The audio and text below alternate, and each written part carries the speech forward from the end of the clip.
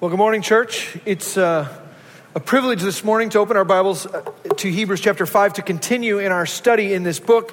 I hope that you were with us last week because the section we're studying this morning sort of only makes sense as it follows what's already been said. So if you were with us last week, we were looking at the idea which is sort of central to the book of Hebrews, that Jesus is our high priest and that he is in the order of Melchizedek. He's sort of set this up. He's going to talk about it a little bit more, but there's kind of an aside that happens in Hebrews chapter 5 verses 11 through 14 and sort of continues into 6 where he stops and he says, hey, there are some things I want to say to you, but I can't quite do so because there's a problem. We're going to talk about that this morning. But before we get too much into the text, as I was prepping this sermon this week and in preparation for what God would have us to look at and study this morning, there was a video that showed up in my inbox this week, and I felt like it ties so well with what we're looking at. We don't always show videos or whatever, but many of you are familiar with the work of OC United. It's a great organization here in our city that we have the opportunity to partner with. It's doing all kinds of incredible work in our city for those who've been marginalized and are hurting. I want you to watch this video about a new program they've got called Jobs of Life, and we'll sort of tie it together later. Take a look at this.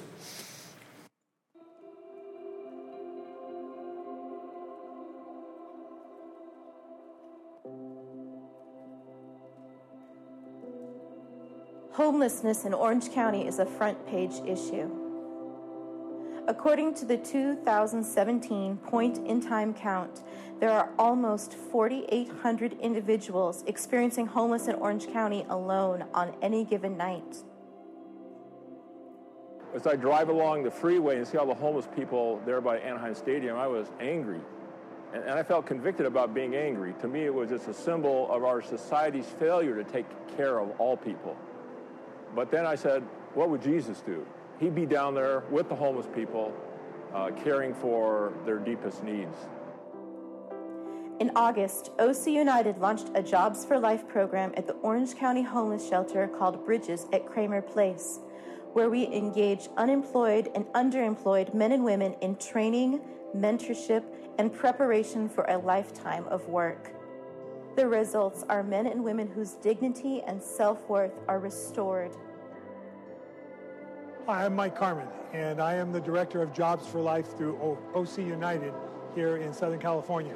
So we're here at the Orange County homeless shelter called Bridges at Kramer Place, and we have started tonight with an 8-week, 32-hour course that is called Jobs for Life or Powered for Life.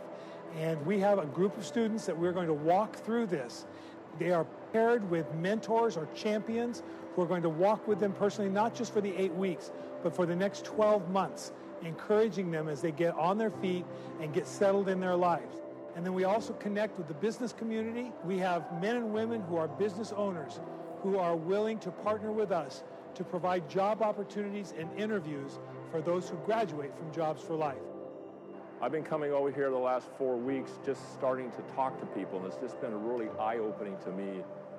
So as a mentor, I like the idea that we're going to walk with them after the course is over. And then after those 8 weeks, I think we're going to know who they are pretty well, and we'll be able to say, we as an organization, I as an individual, vouch for this job candidate. And we're going to be walking with them for the next year. So I'd encourage anyone just to, like I did, just come down and hang out and just get an idea and see if God is stirring your heart to work in this area.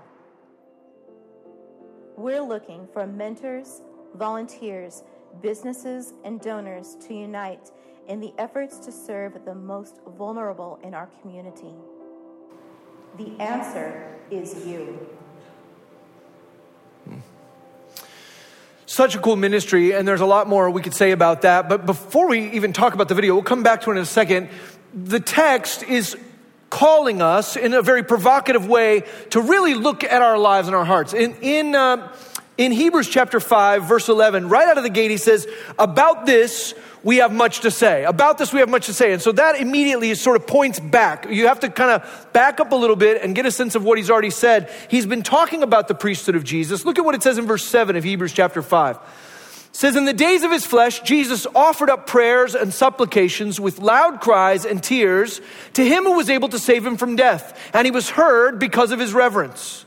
Although he was a son, he learned obedience through what he suffered. And being made perfect, he became the source of eternal salvation to all who obey him, being designated by God a high priest after the order of Melchizedek. The writer then says, I've got a lot of things that I want to tell you about this, and that's helpful because if you're like me, you hear a paragraph like the one that immediately precedes it, and there are probably some questions that sort of get sparked inside. There are a lot of things in that paragraph that comes just before that are a little confusing. I have questions about how it is that Jesus, who knows everything, learned anything, right? How does he learn about obedience? I have questions about how the Lord Jesus, who is perfect in infinity and sinless, was made perfect. I have questions about what it means to be a high priest in the order of Melchizedek. And the writer is saying, look, I know that I'm talking about deep theological things.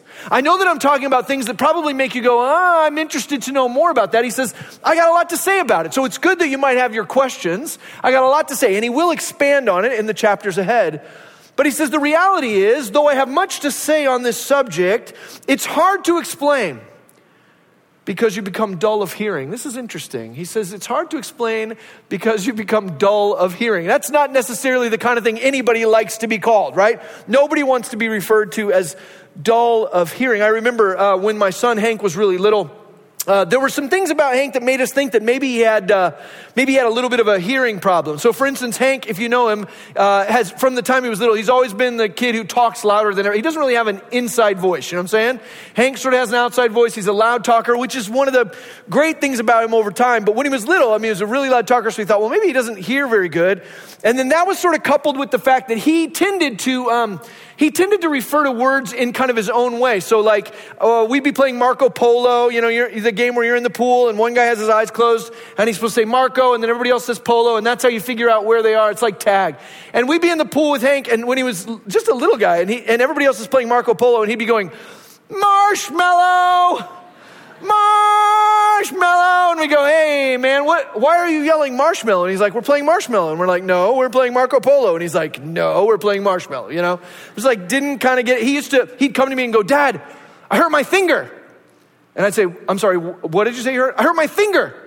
And I'd say, you mean your finger? And he goes, no, my finger. And I'm like, that's not called a finger, right? There's an F at the beginning of that. It's like, yeah, finger. And I'm like, oh man, the kid's got problems. He would take and substitute the first consonant sound in any word, and sometimes he would just sort of arbitrarily replace it with an H. So whatever the word was, he'd replace it with an H, which most of the time was no big deal, except in those moments where Hank wanted to go to 7-Eleven and get Slurpees. When you're with other people and your young son says he wants to go to the store and get Slurpees, but he doesn't, you get what I'm saying. It's a little problematic, right? We certainly had friends who sort of went, hey, what's wrong with your kid, right? So at one point we take him to the ear doctor. We said, hey, we think maybe our son has some hearing damage or he's got some hearing loss. We want to do whatever we can to try and help him. We want to prepare him for the future. If we got to get hearing aids or whatever, we want to do that. And so we take him to the hearing doctor and they run the test and the doctor comes out and he goes, well, I got good news and bad news. And you're like, what's the deal? And he goes, the good news is your son has perfect hearing. He has perfect hearing. In fact, it's like the equivalent of 20/20 hearing. He hears everything perfectly. And we're like, okay, well, what's the bad news? He says, well, he's choosing what to listen to, right? He's being selective in what he chooses to listen to. And he's saying the words the way he's saying them because he just doesn't want to say them the right way. Like that is something he's decided to do, right? And there's not much you can do. There's no way to fix that, right? He just decided to sort of be slow in hearing, to sort of be dull in hearing. The writer here says, there's a lot I want to say about the work of the Lord Jesus, about his redemption on our behalf, about his priesthood in the order of Melchizedek. I got a lot I want to say, but it's hard to teach. And here's the thing. He doesn't say it's hard to teach because the content is so deep or because the content is so complex. It's not that it's hard to teach because the material is difficult to comprehend. And it's not because he's an incapable teacher. So he doesn't say it's hard to teach because I'm not super good at articulation. I'm not super good at laying out what I'm thinking. No, the issue is not in the teacher or in the content. He says, I have more I want to teach you, but it's difficult to teach because of the audience. He says, those who are hearing it have become dull of hearing. Or that word here that's translated dull of hearing, those words could be translated sluggish in the ears. You become dull of hearing, slow to learn, your translation might say. He says the issue and the reason why it's difficult for you to comprehend some of these things is because you've become sluggish in the ears. Sluggish in the ears. And it's why, as we've studied Hebrews, if you've been with us through the entirety of the series, it's why again and again, we'll hear the writer say, pay careful attention, right? Or he'll say, consider Jesus, or be fearful, or look to yourself, and make sure that you don't have a sinful, unbelieving heart that turns away, right? This idea of a dullness of hearing or a spiritual apathy, this idea of a dullness of hearing is something he's been warning us about all along. And now he finally states it in an open way. He said, take care. He said, be careful. He said, pay close attention. Now he has said, you have a dullness of hearing. It's very similar to what Jesus talks about, right? When explaining the parables, Jesus will say in Matthew 13, talking about the parables, Jesus says this, quoting from Isaiah. He says, for the one who has, more will be given, and he will have an abundance. But from the one who has not, even what he has will be taken away. This is why I speak to them in parables, because seeing they do not see, and hearing they do not hear, nor do they understand. Indeed, in their case, the prophecy of Isaiah is fulfilled that says, you will indeed hear but never understand. You will indeed see but never perceive. For this people's heart has grown dull. And with their ears they can barely hear, and their eyes they have closed, lest they should see with their eyes, and hear with their ears, and understand with their heart, and turn, and I would heal them. Jesus says these people have grown sluggish of hearing. They've grown slow of hearing. Their eyes are closed, their ears are plugged up, their hearts have become hardened, and as a result there is no action. Right? Jesus says if they were hearing correctly and seeing correctly, if the soil of their heart was churned up, then action would be produced. He says then they would turn and be transformed. But the problem is because they're slow to see, slow to hear, slow to perceive, there is no transformation occurring. He says in Luke 8, in the equivalent of the Matthew 13 passage, in Luke 8, he says in verse 18, take care then how you hear. Right? Be careful how you hear, he says. It matters. Take care how you hear, for the one who has, more will be given, and from the one who has not, even what he thinks that he has will be taken away. It matters to God. It matters to the Lord Jesus. It matters to the writer of Hebrews, inspired by the Holy Spirit, how we listen. And he says, I've got a lot I'd like to say, but it's difficult to teach because you have become dull of hearing. Note also the word become in that sentence in verse 11. He doesn't say you simply are. It's not by nature of who you are or just sort of a mental incapacity you have. He doesn't say you were just created slow-witted or dull of hearing. It's not just something intrinsic about who you are as people. He says this is something that has happened. It's something you've become over time. There's a progression that has resulted in dullness of hearing. It's not who you were meant to be. It's not who you have to be. It's something you've become. That's the drift he's talking about so often in the text. Be careful, pay attention, fix your eyes on Jesus so that you don't become spiritually lazy, spiritually apathetic. He says, I've got things I want to share, but I can't. What he's pointing out here, I think we all sort of get the idea. I hope that you come into a place like this on Sunday with a high expectation for me, right? I hope that when you come in to a worship service like this one on a Sunday morning, that you expect me to have been in God's Word this week, meditating upon His Word, studying His Word, listening to His Spirit, responsive to the movement of God, so that when I get up here on a Sunday morning, I'm not just bringing my opinions, right? I'm not just bringing some jokes. I'm not just here to be a stand-up comedian. That by the time I stand in this position, I hope that your expectation is that I have done my due diligence during the week to bring the very Word of God before His people. I hope you have that expectation. But what some people miss is that there is a responsibility both for the teacher and for the listener. You see, I think probably a lot of you have an expectation from me. You expect me to keep it to 35 minutes. You expect it to be at least slightly humorous, right? Whatever.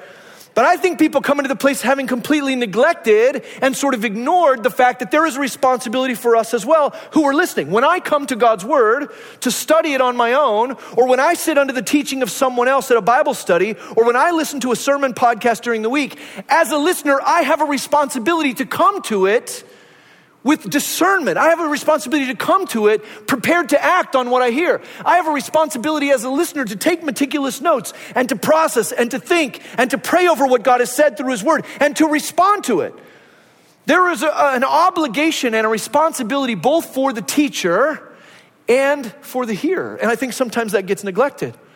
I think people come into a room like this one, or they come to a Bible study, they open God's word, and they just go, hey, give me, right? I just want to get. Give me what I can have. And that's what he talks about here in Hebrews chapter 5. He says in verse 11, about this we have much to say, and it's hard to explain since you become dull of hearing. Verse 12, for though by this time you ought to be teachers, you need someone to teach you again the basic principles of the oracles of God. He says, look, in this trajectory of being listeners, being attentive to the word of God, you should already be at a place where you could teach someone else. One of the things I love about the OC United video we saw earlier is Bob's testimony, right? Some of you know him, incredible man. But haven't you felt like that as well? When you're driving down the road, if you've driven past Angel Stadium and you see that encampment, he says, I drove past and I saw all the homelessness and I saw these people living in tents and I felt angry. I felt angry because there were these people who were hurting, and I thought, why doesn't our culture, our city, do something about this? And then I thought, he says, what would Jesus do? He'd go down there and he'd see what he could do to care for the needs of those people. He let his understanding translate into action, and it moved him to a place where now he's committed to be walking in a mentor relationship for the next year with people who are hurting, for people who are impoverished, people who are jobless and homeless. I love the fact that there are people from our church and from other churches in this community who've said, we don't just want to look at a problem and recognize there's a problem, we want to do something about it. But so often what happens is we just want somebody else to feed us. He says there are many of you who should be teachers. And understand, he's not talking about people who do this thing I'm doing, right? Not everybody's going to be a preacher. Not all of you have the spiritual gift of teaching and preaching. But it doesn't matter what your spiritual gifts are. You can have the spiritual gift of prayer, the spiritual gift of hospitality, or the spiritual gift of generosity. Regardless of your gifting, we are all called to be ambassadors of the message of reconciliation. All of us are called to carry the truth that God is not holding men's sins against them, but through Christ and his death and resurrection, that he has extended to all mankind resurrection life and reconciliation. The chosen delivery method for that particular message is you and I. We all are teachers in our own way. It's not always going to be a platform like this. Sometimes it's going to be across a coffee table. Sometimes it's going to be standing in the line at work, working on the same machine. Sometimes it's going to be in a classroom. Sometimes it's going to be while you're walking your neighborhood, interacting with the people that you meet. He says some of you should be teachers, but you're not. Why? Because you still need somebody else to teach you the fundamental truths. When he says here in verse 12, though by this time you ought to be teachers, you need someone to teach you again the basic principles of the oracles of God. That idea, the basic principles of the oracles of God, is essentially equivalent to the ABCs of faith, right? The things you learn in spiritual kindergarten. You need someone to say those things to you over and over again. Even though you should be teachers, you just want to come in and hear the ABCs over and over and over again. Why? Because they don't require anything of you, right? He says you should be teachers, but you need someone to repeat the fundamentals. Look at what he says here again. He says you need milk, not solid food. Verse 13, for everyone who lives on milk is unskilled in the word of righteousness since he is a child. Yikes, right? He goes, look, I got a lot I want to say to you, but I can't say it to you because you're dull of hearing. Even though you should already be teachers, you're content, spiritual apathetic, right? You're satisfied to just have me repeat to you again and again the milk of God's word, the basic ABCs of spiritual truth. And he says you need those because you have not been trained or you have not been skilled in the word of righteousness. You need the milk. Why do you need the milk? Because you're living on milk, he says, right? That's how you're surviving. You're surviving on a diet of milk. The picture is of people who are full grown who just continue to drink from a bottle, right? People who are full grown who just continue to nourish themselves with the basic building blocks. And he says, look, I'd love to give you solid food, but you can't eat solid food. You need milk because you have not been skilled in the word of righteousness. This idea of being skilled in the word of righteousness has both a theological connotation and a practical connotation. On one hand, it is sort of a mental acknowledgement and understanding of the word of righteousness, the fact that Jesus came and he imparts his righteousness onto us, that it's not by works of righteousness which we have done that we are saved, but according to his mercy he saves us. There is a piece in which we want to understand how righteousness works. That the righteousness or the justice we bring to bear in our world is only in response to his righteousness. That's the theological idea. But the idea here of being skilled in the word of righteousness goes a little bit deeper, because it isn't just about knowing certain facts or being able to win at Bible trivia. The idea of being skilled in the word of righteousness is that you have applied it, that you've put it into practice. And he says, I'd love to give you solid food, but I have to give you milk. Why? Because you need milk. Why? Because you have not been skilled in the word of righteousness and you're a child. Does it feel like he's being provocative here?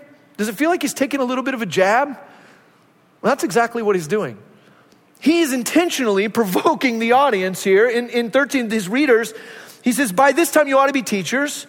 You need someone to teach you again the basic principles of the oracles of God. You need milk, not solid food. For everyone who lives on milk is unskilled in the word of righteousness since he is a child. What's he doing?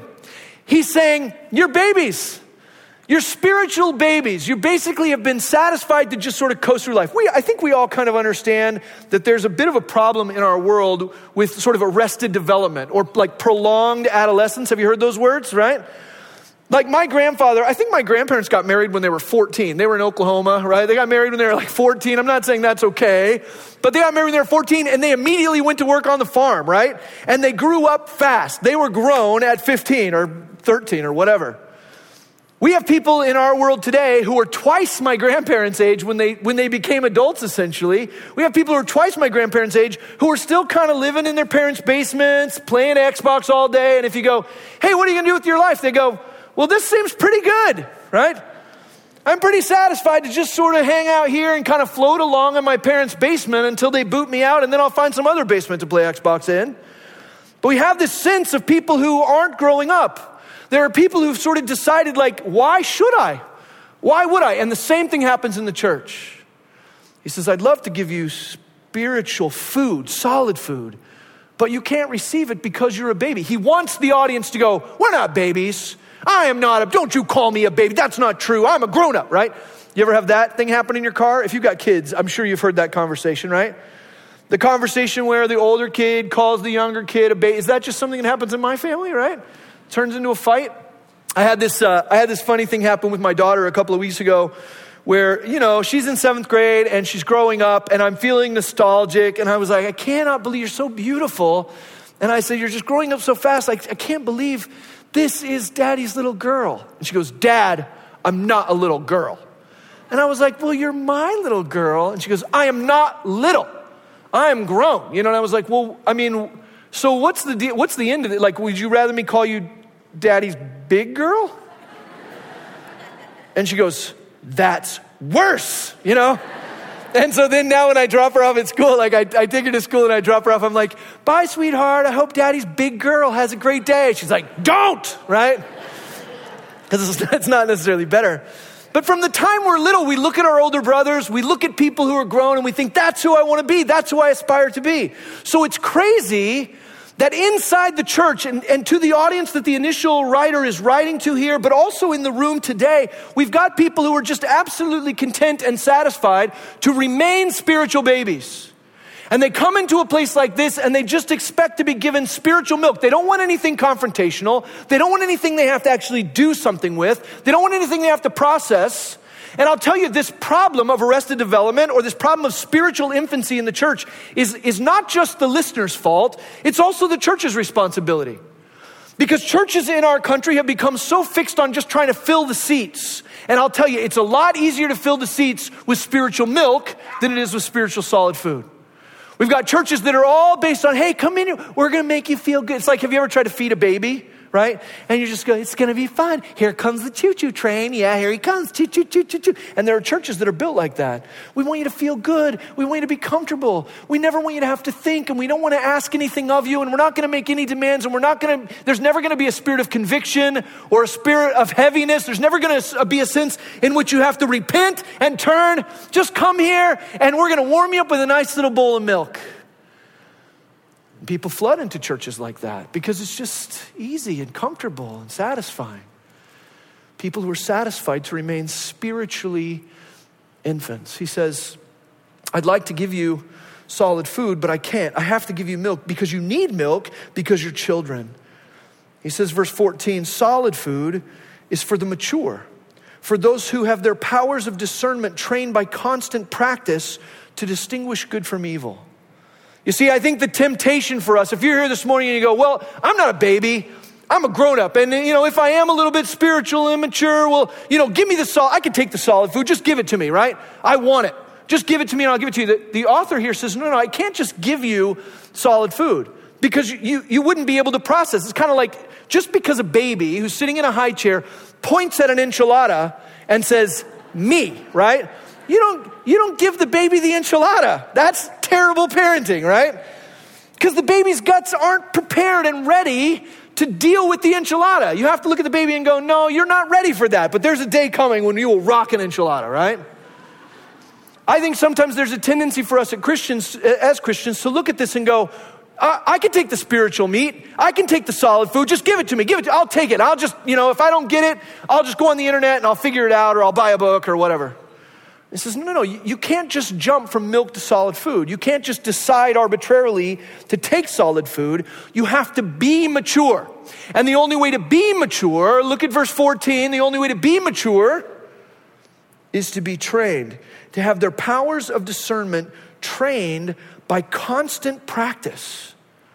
Their powers of discernment trained by constant practice. What's it saying? It's saying that there is a call for us to not just be drinking milk, to not just be living on milk, but to put that milk into practice, to use that, to exercise it, to work. It's interesting. Imagine like signing up for a gym, right? We got all these gyms around here, 24-hour fitness, and there's a bunch of different ones. Can you imagine walking into a gym and you meet the owner and you say, well, I'm thinking about becoming a member here. I want to take a look at all the gear you've got, right? Show me all, okay, you've got elliptical machines, you got treadmills, that's awesome. You got exercise bikes, I love all of this. So state of the art. You got free weights, you got a swimming pool. You got, you got all the gear, right? You got everything I want to see in a gym. Here's my membership, I'm signing up, right? So you sign up for a membership on the basis of the fact that they have all the state of the art equipment, right? And then a couple times a month, you bring your friends in and you go, hey, I want you to come to this gym. I'm a member at this gym. I pay monthly. I'm like in around here. I want to show you the exercise bikes and I want to show you the elliptical machine. We got a swimming pool. We got free weights. Look at this awesome gym I'm a part of, right? But you never get on the exercise bike, right? You never get on the elliptical. You never swim in the pool. You don't actually utilize any of those things. You're just happy they're there. You're excited to be part of a club that has all these resources available, but you never utilize them. Can I tell you that's exactly what the church is like so often? People go, oh, I'm glad to be in a church where they preach the Bible. Amen, right? I'm so glad to be in a church that cares about the lost. I'm so glad to be part of a ministry that cares about OC United and cares about homelessness. I'm so happy about all the children's ministry and all the Bible studies and we got all this stuff, right? And you sit across the coffee table from people and you go, let me tell you about all the things my church has available, but you never get in any of them. You never do any of them. You're just happy to be in a place where they're happening. Well, it is no wonder then that you're a spiritual baby. And you can be frustrated about being called that. I'm not, but you're not ready to go to milk because you haven't even put the milk. You're not ready to go to solid food because you haven't even put the milk into practice. It's incredible to me how often I talk to people who will come up to me after a message about love or reconciliation or forgiveness. And they'll go, oh, Pastor, that was a great sermon. Also, do you have a couple of minutes where I could talk to you about someone who's wronged me? And I need your help I need you to pull them aside and set them straight, Pastor, I really love that sermon, but I got to tell you, I'm not coming back to this church until this guy apologizes to me or whatever. And I'm like, did you hear a word of that? Did you hear a word of the message I just preached? You see, so often we're satisfied to be dull of hearing. We want the milk, but we don't want to put it into practice. You want to grow spiritually? Are you someone here this morning who would say, I don't want to be a spiritual baby. I'm not content to be in arrested development. I don't want to be someone who's trapped in spiritual infancy. I want to be someone who can digest the meat of God's word. Well, the key is first you got to put the milk into practice. It's amazing to me how many people will go, I've been walking with Jesus for 30 years. I've been walking with Jesus for 40 years. And I'm thinking, one of these days I may start to give a little bit in the offering, right? Or I've been walking with Jesus for 40 years and I'm thinking maybe I'm going to serve in the Sunday school. Or I've been walking with Jesus for 40 years and I'm thinking maybe I'm going to start making a sacrifice. It's like, don't tell me how long you've been part of a gym that has all kinds of great equipment, right? The gym owner doesn't want you to come to the gym because he's got great gear. He wants you to grow your muscles, right? I'm not the gym owner around here, the Lord Jesus is. But we don't come to this place because there's all kinds of great stuff afforded to us. We come because it is a place for us to exercise the milk of his word and to grow into maturity. He looks at the audience here and he says, I can't give you anything but milk because you live on milk. You're unskilled in the word of righteousness. Solid food is for the mature, for those who have their powers of discernment trained by constant use. You want to grow spiritually? Start with the little things. You know, sometimes people will say, well, you know, I can't really put any of this into practice because I'm no Billy Graham. I'm no Mother Teresa. I'm not one of these like spiritual giants. Listen, we're not talking about jumping all the way to being a spiritual giant. Just serve your neighbor.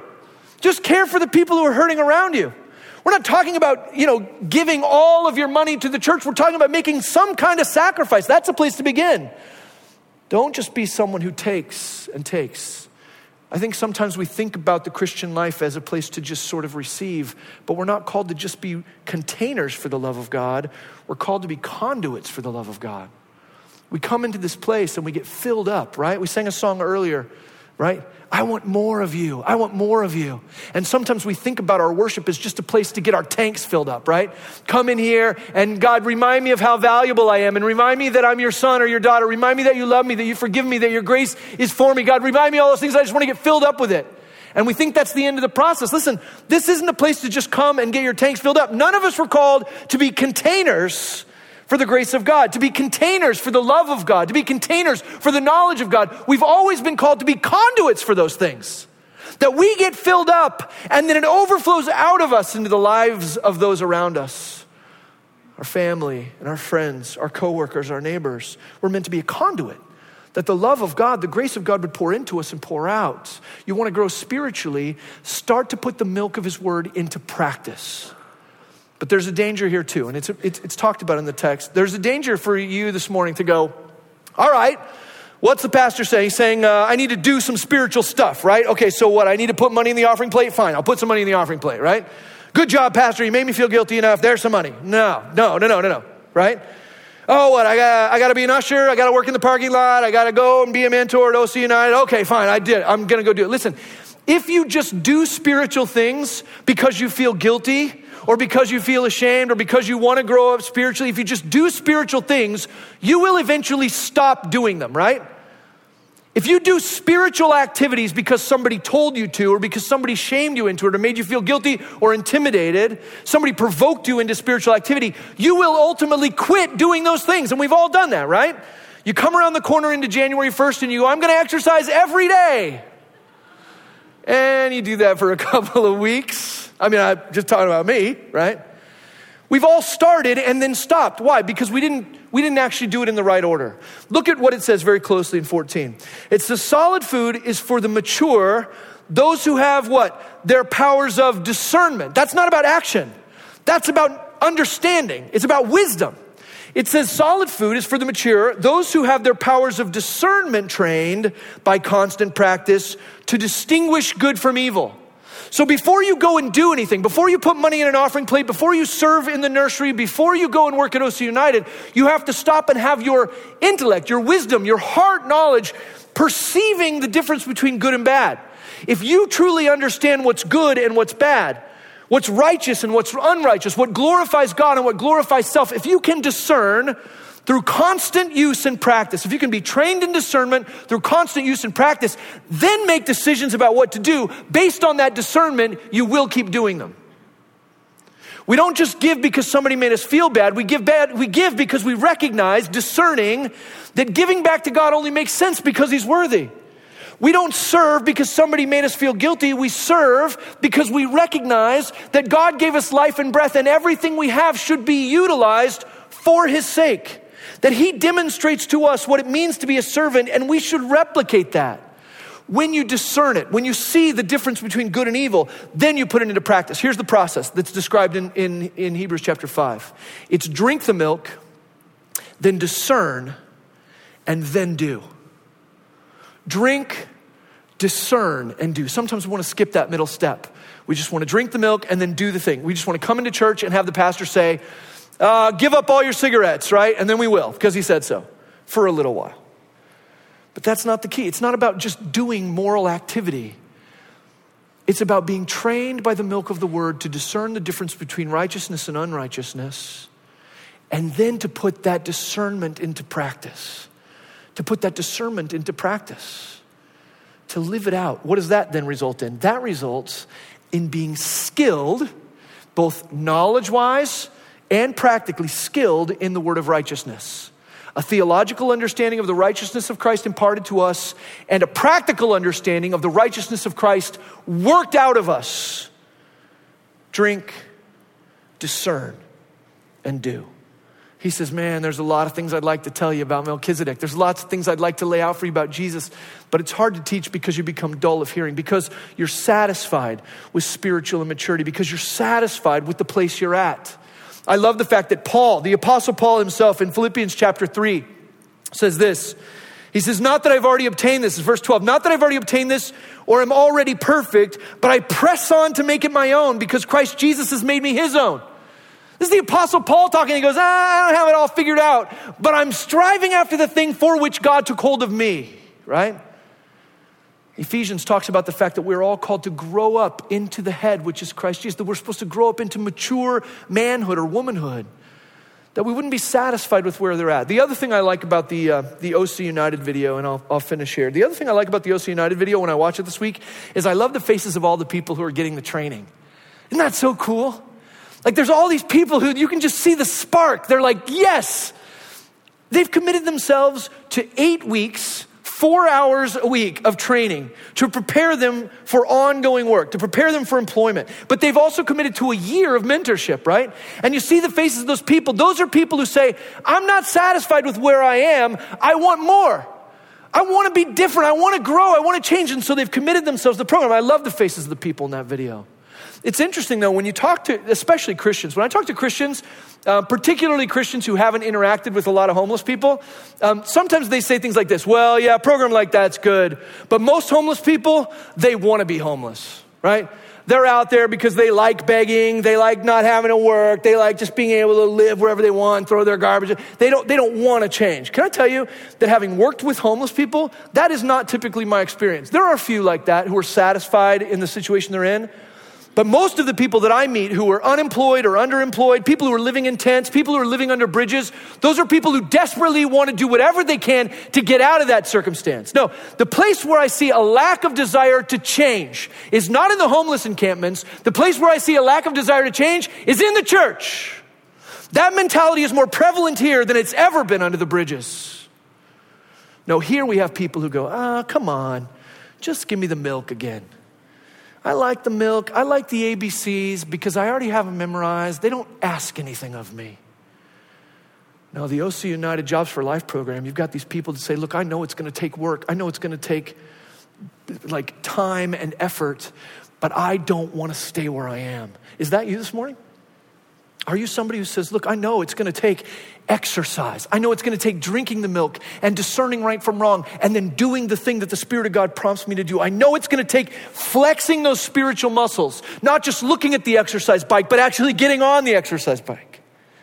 I know it's going to take work, but I'll do whatever it takes because I don't want to be a spiritual baby. I'm not satisfied with spiritual infancy.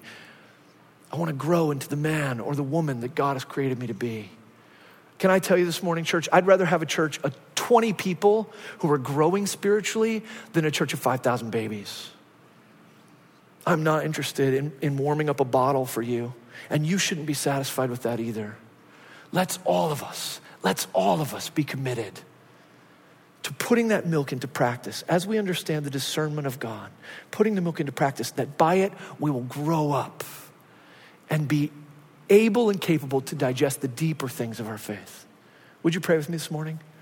God, I pray that you would move in us that we would look at a warning, a rebuke like this in Hebrews chapter 5, and we wouldn't just see it as something that the people that the author was writing to needed, but that we would absolutely hear this warning to us, that we don't want to become dull of hearing or sluggish in the ears, but that we want to be people who absolutely take the milk you give us, turn it into muscle, and grow up into people who absolutely are mature and ready and prepared for the meat of your word, for the spiritual solid food, who have been skilled in the word of righteousness, and who are trained through constant use in discerning the difference between good and evil. Help us to be those who are never content with where we are, but are always hungry for who you would have us to be.